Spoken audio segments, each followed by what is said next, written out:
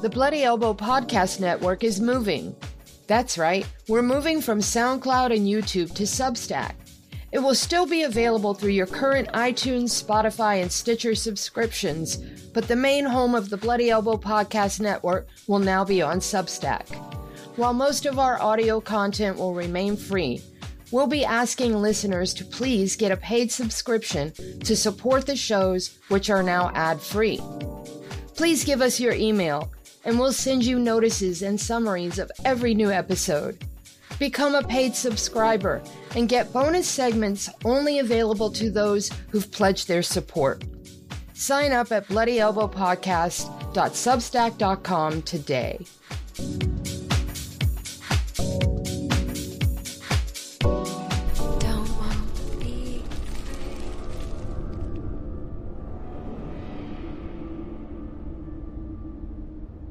Bloody Elbow presents the MMA Vivisection, the show that gives you a comprehensive breakdown and expert analysis of all the fights happening on this weekend's UFC card. Here are your hosts, Zane Simon and Connor Rebush. Hey everybody, welcome back to the MMA Vivisection for UFC 287 going down this week in Miami-Dade Arena in Miami, Florida. With me, your host, Zane Simon, and my co-host, as always, Connor Rebush. We're here once again talking about this card. Looking at the prelims card right now at the featured prelim bout between Kelvin Gastelum and Chris Curtis. And a card that's overall, it's fine. It's fine. It's fine. It's not as big as the last two pay-per-views, but there's nothing wrong with it. It's fine. Yeah. It feels like it shouldn't be like weaker than the one that was really specifically catering to the English crowd. Yeah. Because, like, you know, this isn't built for Miami-Dade. Well, it does have Masvidal on it and all that, but yeah. Yeah, but who else is? There's no other Miami fighters here, are there? No, it's true. It's true. Yeah. But it's fine. Whatever. Yeah. It's not as good as, you know, we don't have that Gagey Fiziev co-main event. No. We have Burns Masvidal, and that is not, we talked about it already. From a stylistic matchup at this point in both men's career, it is just not an interesting fight. Yeah. It's just not. And then our featured prelim here, Gastelum Curtis, is one of several on this card. Yeah. Most of which on the main card, but one of several which really feel like they're just being like shit or get off the pot to some old contender. Yep. Which somehow in this case is the younger man, Kelvin Gastelum. That is improbable. How old is he now? 31. Wow. Still a child. Yep. I guess that's what happens when you get into the UFC at like 19 or whatever it was. Mm-hmm. Gastelum is like, he is the cautionary young veteran tale. Yeah. He is the kid who learned how to survive and fight with the big guys early on. Yep. And has just never added a goddamn thing to his game in all the years since.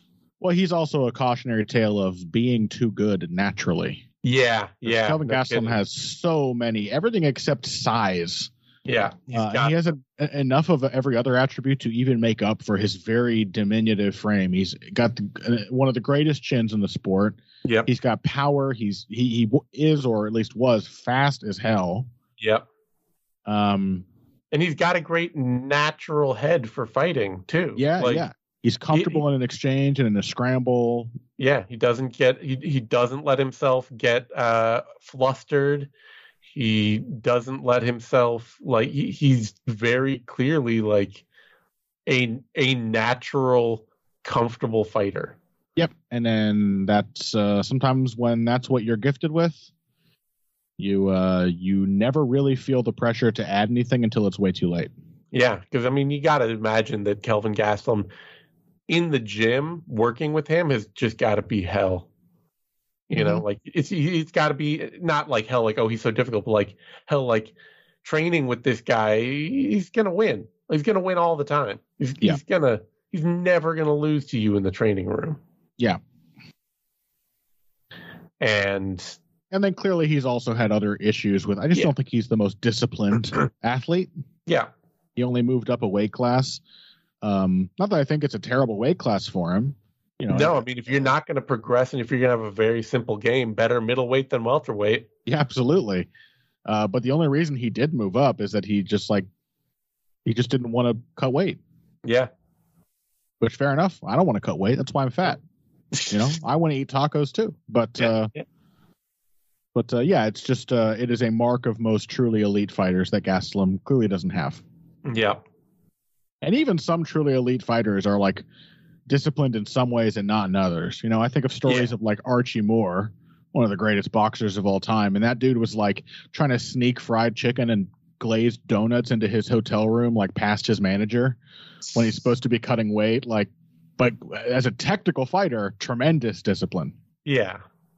Gastelum doesn't seem to have really any kind of the elite level discipline of a fighter.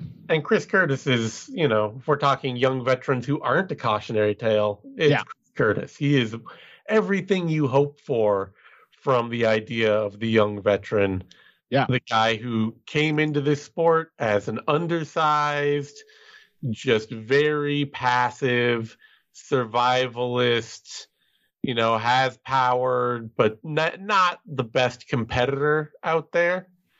Mm-hmm. And took years and years to climb and improve and become more technical to the point that now he's just kind of like really technically fantastic and difficult to beat for anybody. Yeah. Yeah, Curtis is more like the real Archie Moore, actually, or any of those fighters from the Black Murderers Row.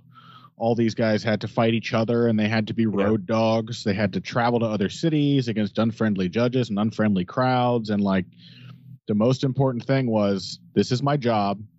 I want to get paid, and I want to be able to get paid again as quickly as possible after. Yeah.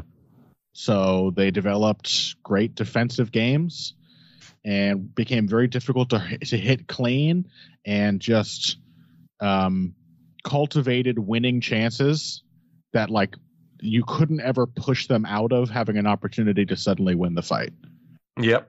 And that's Chris Curtis. And it seems to have come full circle now where he's super comfortable in there, and he'll be in there against fighters like Phil Halls, or like in that last fight with Joaquin Buckley, where they are doing way more work than him. Yep. But he's the one winning the fight. Man, we caught that Buckley fight down to a T, where it's just like, Buckley's going to do well. He's going to look good. Curtis is passive, and Buckley throws hard, and he creates a lot of opportunities for himself. Yeah. But he's going to enter on the exact same line and the exact same pattern every time against an incredibly dangerous counterpuncher. Yeah. And truly, I think that exact fight is a pretty accurate predictor of how I expect this one to play out. Because Kelvin Gastelum has the exact same kind of set patterns. Yeah. If anything, he's less flexible with his shot selection than a guy like Joaquin Buckley.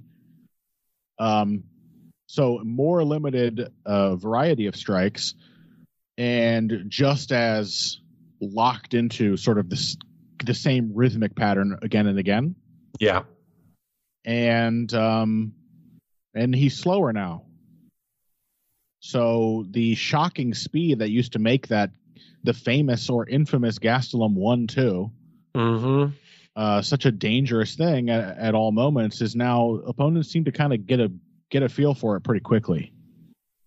And he does not have the footwork or the follow-up strikes or the defense to build around the basic things that he wants to do. I think there were some signs he was trying to do that a bit in his last fight. He was trying to like find kicks off of his 1-2 combination that he kept throwing. He's been trying to like counter people with the right hook. Of course, in the Adesanya fight, he was trying to incorporate a little head movement. But I just think even going back to 2019 when he fought Izzy, it was already too little too late. Yeah. Like now is not the time. Your prime started early. You got into the UFC when you were 20, 21 years old, I think it was.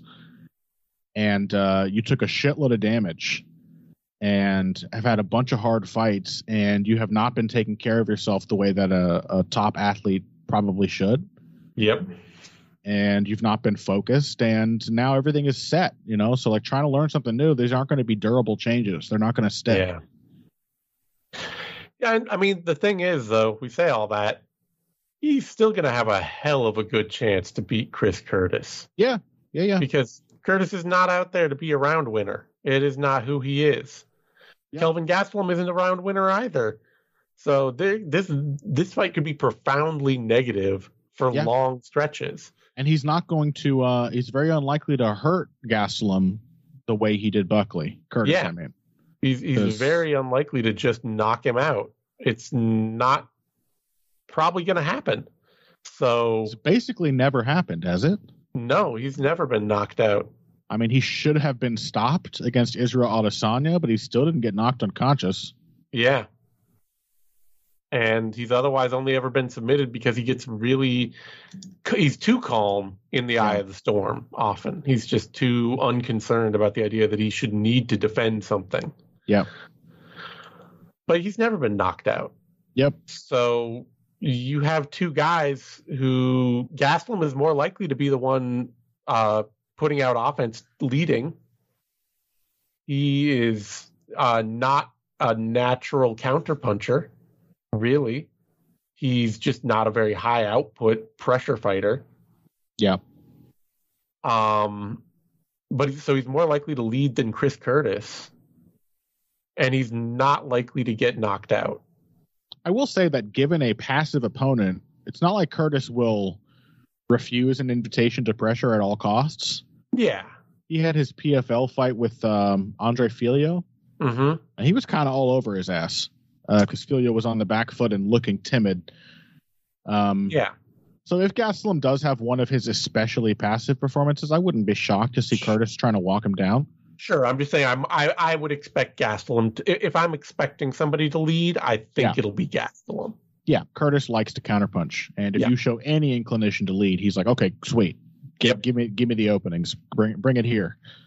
So that simple dynamic makes this fight very hard to call. Yeah, because if Gastelum's leading and he's not getting hurt, he could easily be winning. Just on simple offensive output. I'm going to pick Chris Curtis because I think he's going to land the better shots. Yeah, same. And I think that's what judges should see. But, like Kelvin Gastelum's loss to Jared Cannonier was Cannonier landed 81 strikes, Gastelum landed 89. Mm-hmm. Cannonier got a knockdown in that fight, but it was basically just a tit for tat, touch and go fight all the way through. And, there's nothing to say. Like, he had that kind of fight too with Darren Till. He landed 40 shots. Darren Till landed 36. It was a split decision. Mm-hmm. It is very much the kind of fight that Gastelum has, and there's nothing to say he can't win it. It's just he doesn't win a lot of those kind of fights anymore. Yeah, no, he doesn't. Yeah. I was going to say, and Curtis does tend to actually get those decisions these days, most of the time. Yeah, I mean, you don't have to hurt Gastelum if you're hitting his gigantic head with the most visibly clean and powerful shots of each round. Yeah. And that is one thing that, Gastelum remains tremendously hittable. Yeah. And Curtis is a very accurate and powerful counterpuncher. Gastelum is going to come in face first with his chin up high and who knows, man? At some point, just being the guy who has a chin who eats everything that comes at him will fail. Oh, yeah. She said Cannonier hurt him. Curtis is maybe not the level of puncher of Cannonier, but he's a puncher with better form. And he's much more likely to hit you with something you didn't see coming. Absolutely. And this is the rare fight where he won't even have a reach disadvantage or just a functional one. It's like two stocky dudes. Yeah. And he looked very comfortable against Joaquin Buckley, who, again, was way more interested in trying to overwhelm Curtis than I expect Gastelum to be. So I think Curtis can get away with his lower output more and still be landing the most memorable strikes. The kind of strikes that maybe don't hurt Kelvin all the time, but they make the commentators go, oh! Ad reads. Or not ad reads, but odds reads. Odds reads. Gastelum opened at plus 136. He's currently down about minus 124. This fight is actually pretty much dead even. Chris Curtis opened at minus 151 and has jumped up lately to plus 108. So odds skewing Gastelum's direction. Surprising. I would not, if it was going to skew one way, I wouldn't skew it that way. And Gastelum, he's just not a fighter I would ever be happy to bet on. Ever. Yeah. No. That brings us to a women's strawweight bout. Michelle Waterson-Gomez against Luana Pinheiro. And this is kind of a fight that it feels like Waterson might just, like, she might be in just the wrong enough place to win.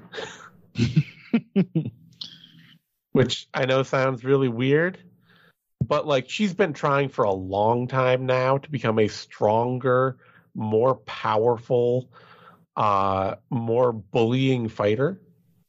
She's been working a lot to just, she still does a lot of the side-on kick stuff out at range and stuff like that, but she's working a lot to then turn and sit down in the pocket and punch with power and aggression.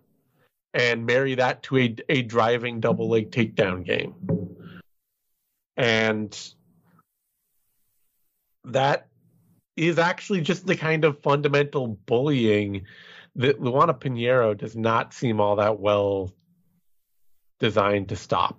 Mm-hmm. Her game is just raw. Right now, it's just raw physicality and a headlock throw that she's incredibly slick with. But yeah, she's just, she will do nothing and then swarm at you. And if you try to counter the swarm with a clinch, she'll headlock throw you. And then she gets on top and she doesn't really have a plan. She doesn't pass guard. She doesn't have a great top game. She doesn't have a great method to get to ground and pound. She just wants to start swinging wildly and being aggressive and being a bully. Mm-hmm. So if Waterson just can stay tight and technical, she might just be able to take Pinheiro off her feet every time they get close to each other and stay on top of her to win rounds. She's still a very tough fighter to knock out. Mm-hmm. She's only been TKO'd once in her whole career in 2009. I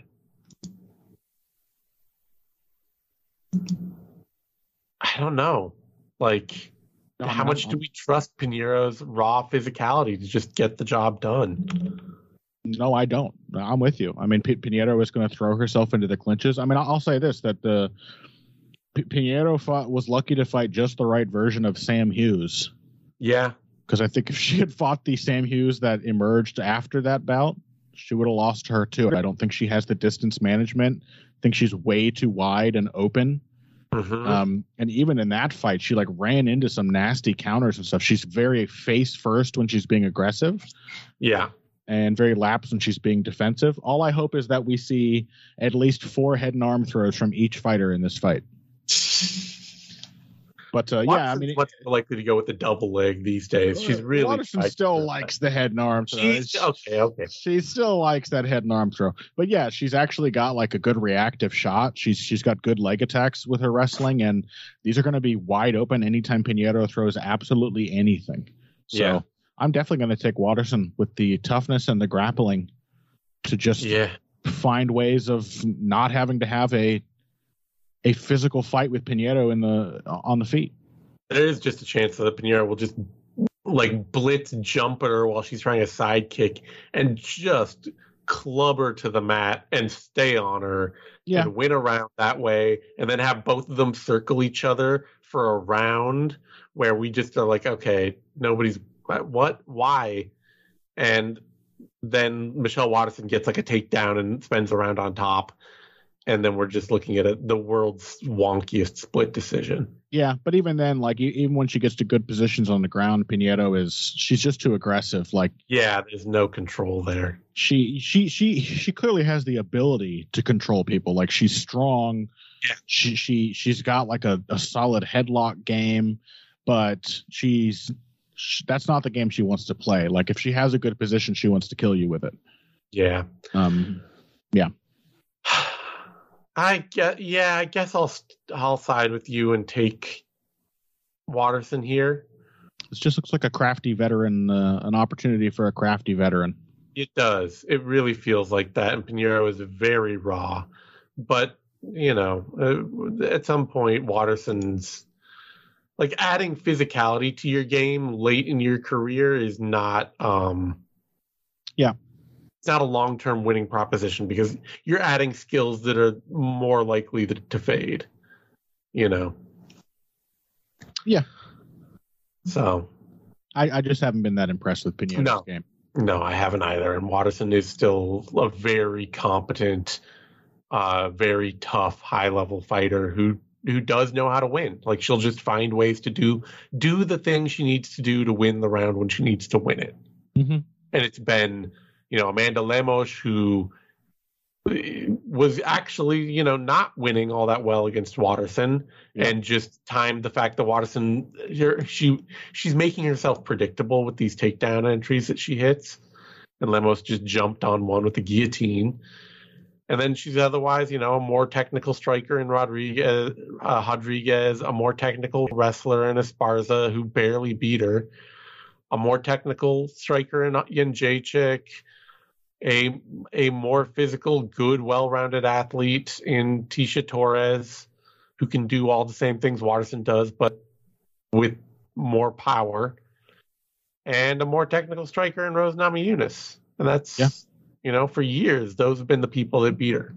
So then again, Angela Hill, Karolina Kowalkiewicz, and Felice Herrig aren't exactly the athletic pinnacle that Pinheiro is either. Pinheiro does seem actually strong and fast.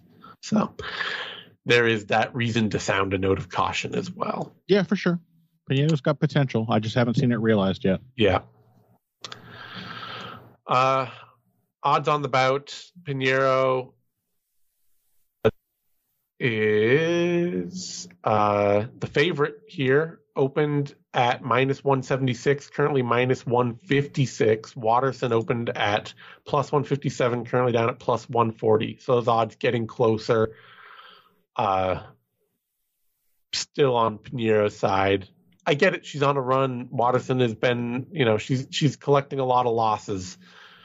I think she's kind of sticking herself in an eddy of trying to change what kind of fighter she is after a long career that is not ever going to realize really good results against other good fighters that have made these kinds of switches much earlier.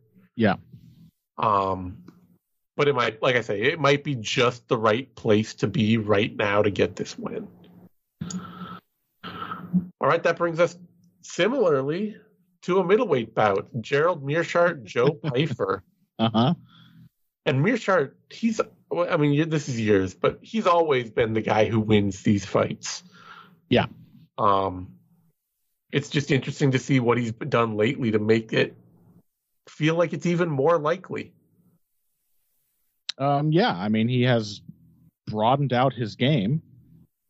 He has picked up some boxing ability. And at the very least, a feel for a boxing game that is still largely because of his physicality. Like he's just a very slow man. He's too slow to have the tricky shoulder roll game that he wants. Yeah.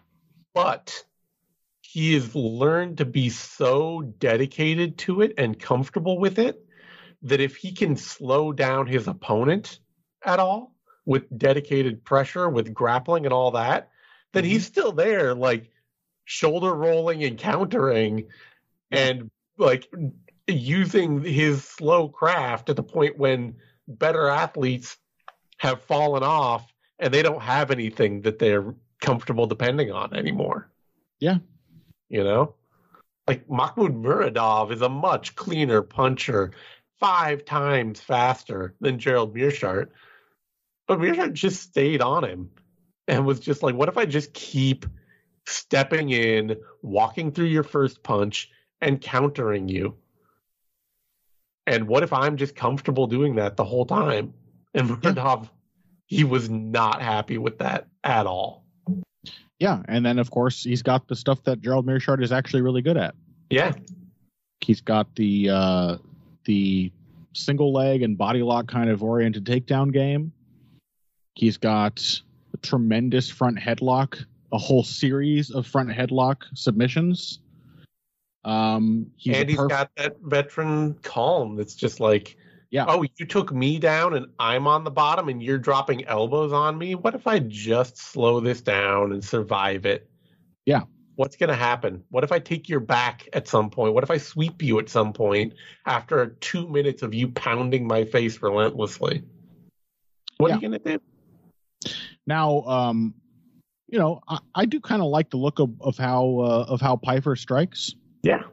He's a pressure boxer who does a pretty good job of staying at his ideal range and playing his strikes off of each other. He knows how to run a circling opponent into a strike in either direction. He's got good body rhythm. He's really good at twisting his hips through one punch in a way that naturally leads to another punch. Yeah, he seems like a really natural puncher, and but that's kind of his game. Yeah. And it's not like it might not work. Sure. Meerschaert is just as capable of going out there and getting flatlined in 15 seconds as he is riding through 2.5 grueling rounds to hit one sweep and submit you. Yeah. But Piper's 2 losses to clearly 2 of the best fighters he's ever faced are pretty quick submissions. Yeah. You accept a purely a pure boxing match with him, and he's going to have some chances. Granted, I still, even then, for all that he looks dangerous for Meerschaert, I've not seen Pyfer actually have to deal with somebody who just like sticks a jab in his face, and who tries to counter him with their own long rangy punches and their own awkward rhythm. Yeah. But there are going to be opportunities to hit takedowns, to tie Pyfer up as he steps in. Even, as has so often been the case, even a knockdown of Gerald Meerschaert presents an opportunity for Meerschaert to tie him up and start grappling him. Yep. And so I'm going to favor Meerschaert. Yeah, we've just seen time and again that when you give Meerschaert a young kid who has an exciting game and is looking to test themselves, those tend to be fights Meerschaert wins. Like, yeah, he got knocked out in 17 seconds by Khamzat Chimaev. Yeah. Chimaev is clearly a special dude. But he also he got lit up for a round by Oscar Pichota and then just fought through it and tech subbed him. He got beat up for 2 rounds by Trevin Giles and then just swept him and submitted him. Guillotined him. Deron Wynn went after him with everything he could, and Meerschaert just outboxed him easily. And then there is the ultimate test of MMA legend Dustin Stoltzfus. Yeah, and I think the results are pretty clear. But Meerschaert clowned him. Yeah, Pyfer didn't. Yep. That's all that really matters at the end of the day, isn't it? Is how would this guy stack up against Dustin Stoltzfus? And like we just saw with Bruno Silva, like here's a huge, fearsome puncher. Yeah. Terrible fight for Meerschaert. Meerschaert just at least a super dangerous one. I mean, Bruno Silva is a really messy puncher as well. But Meerschaert knowing that he can get knocked out in 10 seconds by anyone. Yeah, he just went there and he just skated around. Yeah, Silva. He had a rough first round for a little bit, not even that rough. Yeah. And then he was just like, okay, you've lost a step and I'm still super comfortable. What are you going to do about it? As you said, perfectly calm is Meerschaert is he really looks the way you expect a long tenured veteran to look. Yeah. That he's just, nothing bothers him. He's experienced the worst that can happen, and he accepts that it might happen. He's going to do everything in his power to prevent it from happening and to win, even if it comes close. So I'm definitely going to take the veteran savvy over a talented but still very raw fighter in Joe Pyfer. Yep. Mearshart opened at about 140 plus 140, 150, and he's or plus 140, 160 range, and he's still right in there. Running right about what plus 165. Pyfer opened at in the minus 190 range, also still right now in the minus 190 to minus 200 range. I really I would rate pretty quickly Mearshart's win over Bruno Silva or Mahmoud Muradov over anything on Joe Pyfer's record. Yeah. Like, Alan Amadovsky is unquestionably not only the worst fighter on the middleweight roster, but might be the actual worst fighter on the entire UFC roster. Yeah. And that's far and away the best win of Joe Pyfer's career. Yeah. You know? And again, as I said, two of the better rated opponents he's fought previously both submitted him. So yeah.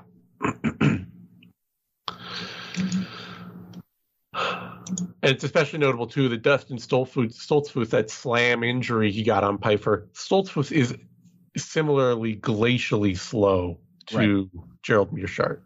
So him being able to get a body lock and even take Pyfer down, whether you want to, say it's a fluke injury or not, it's still not a good sign for Pyfer. It's not a good sign. Like this.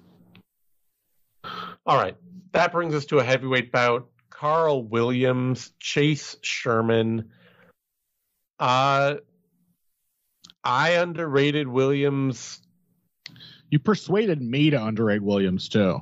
Yeah, I did not think that his what country is he from? I mean, first of all, who with a name like Carl Williams, what gives you the right to be from the Virgin Islands? There are U.S. territories, Zane. I'm sorry, but Carl... He's probably the child of like a military personnel. I'm sure. But it's like being from the American Samoa or something. Yeah. Or Guam. When they're like, yeah, he wanted to be on the Olympic team for wrestling for the Virgin Islands, but he couldn't make it. It was just like, okay, well, how great a wrestler is this guy really? And I gotta admit, he's clearly a pretty great wrestler. For heavyweight, he's a damn good wrestler. He's a damn good wrestler. And he's trying to develop a fleshed out striking game that I like the looks of. It's pretty fundamental oriented, which I appreciate. Yep. He's very fast. He has the kind of gas tank and athleticism too that allow him to stay fast and dynamic well past the point that he has spent all of his nickels. He has tried everything. How old are you? I am 95. You can see him out there. Like he'll go out there, he'll try everything, he'll do everything, and it didn't get him the instant win, and he's exhausted, and he's able to just still go out there and do something big again. Yeah. He's just that extra bit more dynamic than other opponents in this division, where being tired is not a death sentence to him. Yep. And Curtis Blades. Yep, like Curtis Blades. And that is not this is all just bad news for Chase Sherman. Chase Sherman can have a boxing match all of his own, just a straight boxing match. And I picked Waldo Cortez Acosta over him because I'm like, he's just fast. Waldo Cortez Acosta is just fast, And just being fast, even if all you're doing is boxing with Chase Sherman, means that Chase Sherman will let you hit him really hard. Yeah. He has to have slower, less technical, less durable opposition to shine. Anything more than that, anybody faster, anybody more technical, anybody more durable will give Chase Sherman hell, because he will sit right in front of you in the pocket and he will try to throw volume and he will not move his head for hell nor high water. And all you have to do is be there and punch him, and he will get hit really hard. Mm-hmm. Or take him down, and he will get taken down really hard. And the unfortunate thing for Sherman, and I feel terrible for him because he's such a fun action fighter, is that the mistakes he makes kill him inside. You can see how unhappy he gets when something goes against him. Yeah. And he just gets so frustrated and so wrapped up in it. And how can I pick him to win that fight? Yep. There is absolutely zero case to be made for Chase Sherman here. Yep. He's not even the better boxer. Yeah. He's tough and he's persistent. He tries, but like technically Carl Williams has already surpassed him as a boxing technician by just like having a jab during which his head is relatively safe from harm. Yep. All right. We got to read our odds. Williams opened at minus 460, 470. He's currently up at minus 440. Sherman opened at plus 330. He's currently up at plus 340, 350 range. And it should stay wide. Sherman has lost too many fights, too many ways at this point. All right, we are going to speed through the rest of these in a heartbeat. I hate to do it, but I have seriously run us out of time. Cynthia Calvillo, Lupita Godinez. Loopy. Yeah, I'm going to take Godinez. I don't love this fight for her. When one part of her game stops working, a lot of parts of her game seem to stop working, but Calvillo has been mentally in a hole, and I can't pick her switch to like, a division switch is going to really help Cynthia Calvillo. Absolutely not. That is, if anything, a bad sign that she's like, I know what'll fix the completely dysfunctional game I've built. She's not aggressive. The various parts of her game don't connect at all, and she seems mentally defeated. So Godinez is crazy and aggressive. She's going to win. Yep. Godinez opens at minus 326, currently minus 280, 290 range. Calvillo opening at plus 274, currently in the plus 230, 240 range. Yeah, it's fine. The only worry is that Godinez can't get takedowns, and if she can't get takedowns, she loses a lot of confidence in her boxing. Yeah. That brings it Trey Ogden, Ignacio Bahamondes, and was supposed to be Bahamondes versus Nicolas Mota, which is a much more interesting action-packed kind of matchup. Yep. I gotta pick Bahamondes here, though. We've talked about Ogden already as a fighter that we don't really know what he's good at other than being negative, withdrawing from opponents, making it hard for opponents to hit him. And Bahamondes has shown himself to be pathologically aggressive in a way that I think will serve him well in this. Like if Daniel Zellhuber had just thrown more strikes, the Ogden fight was there to win. Yep. Bahamondes, he's not going to not throw. Yep. Yeah, trying to not have a fight with Bahamondes in fact seems like a very dangerous path. Yep. Bahamondes opened at minus 290. He's currently down minus 340. Ogden opened at plus 248, currently up at plus 287. That takes us to a featherweight bout. Shayilan Nerdambeke, Steve Garcia.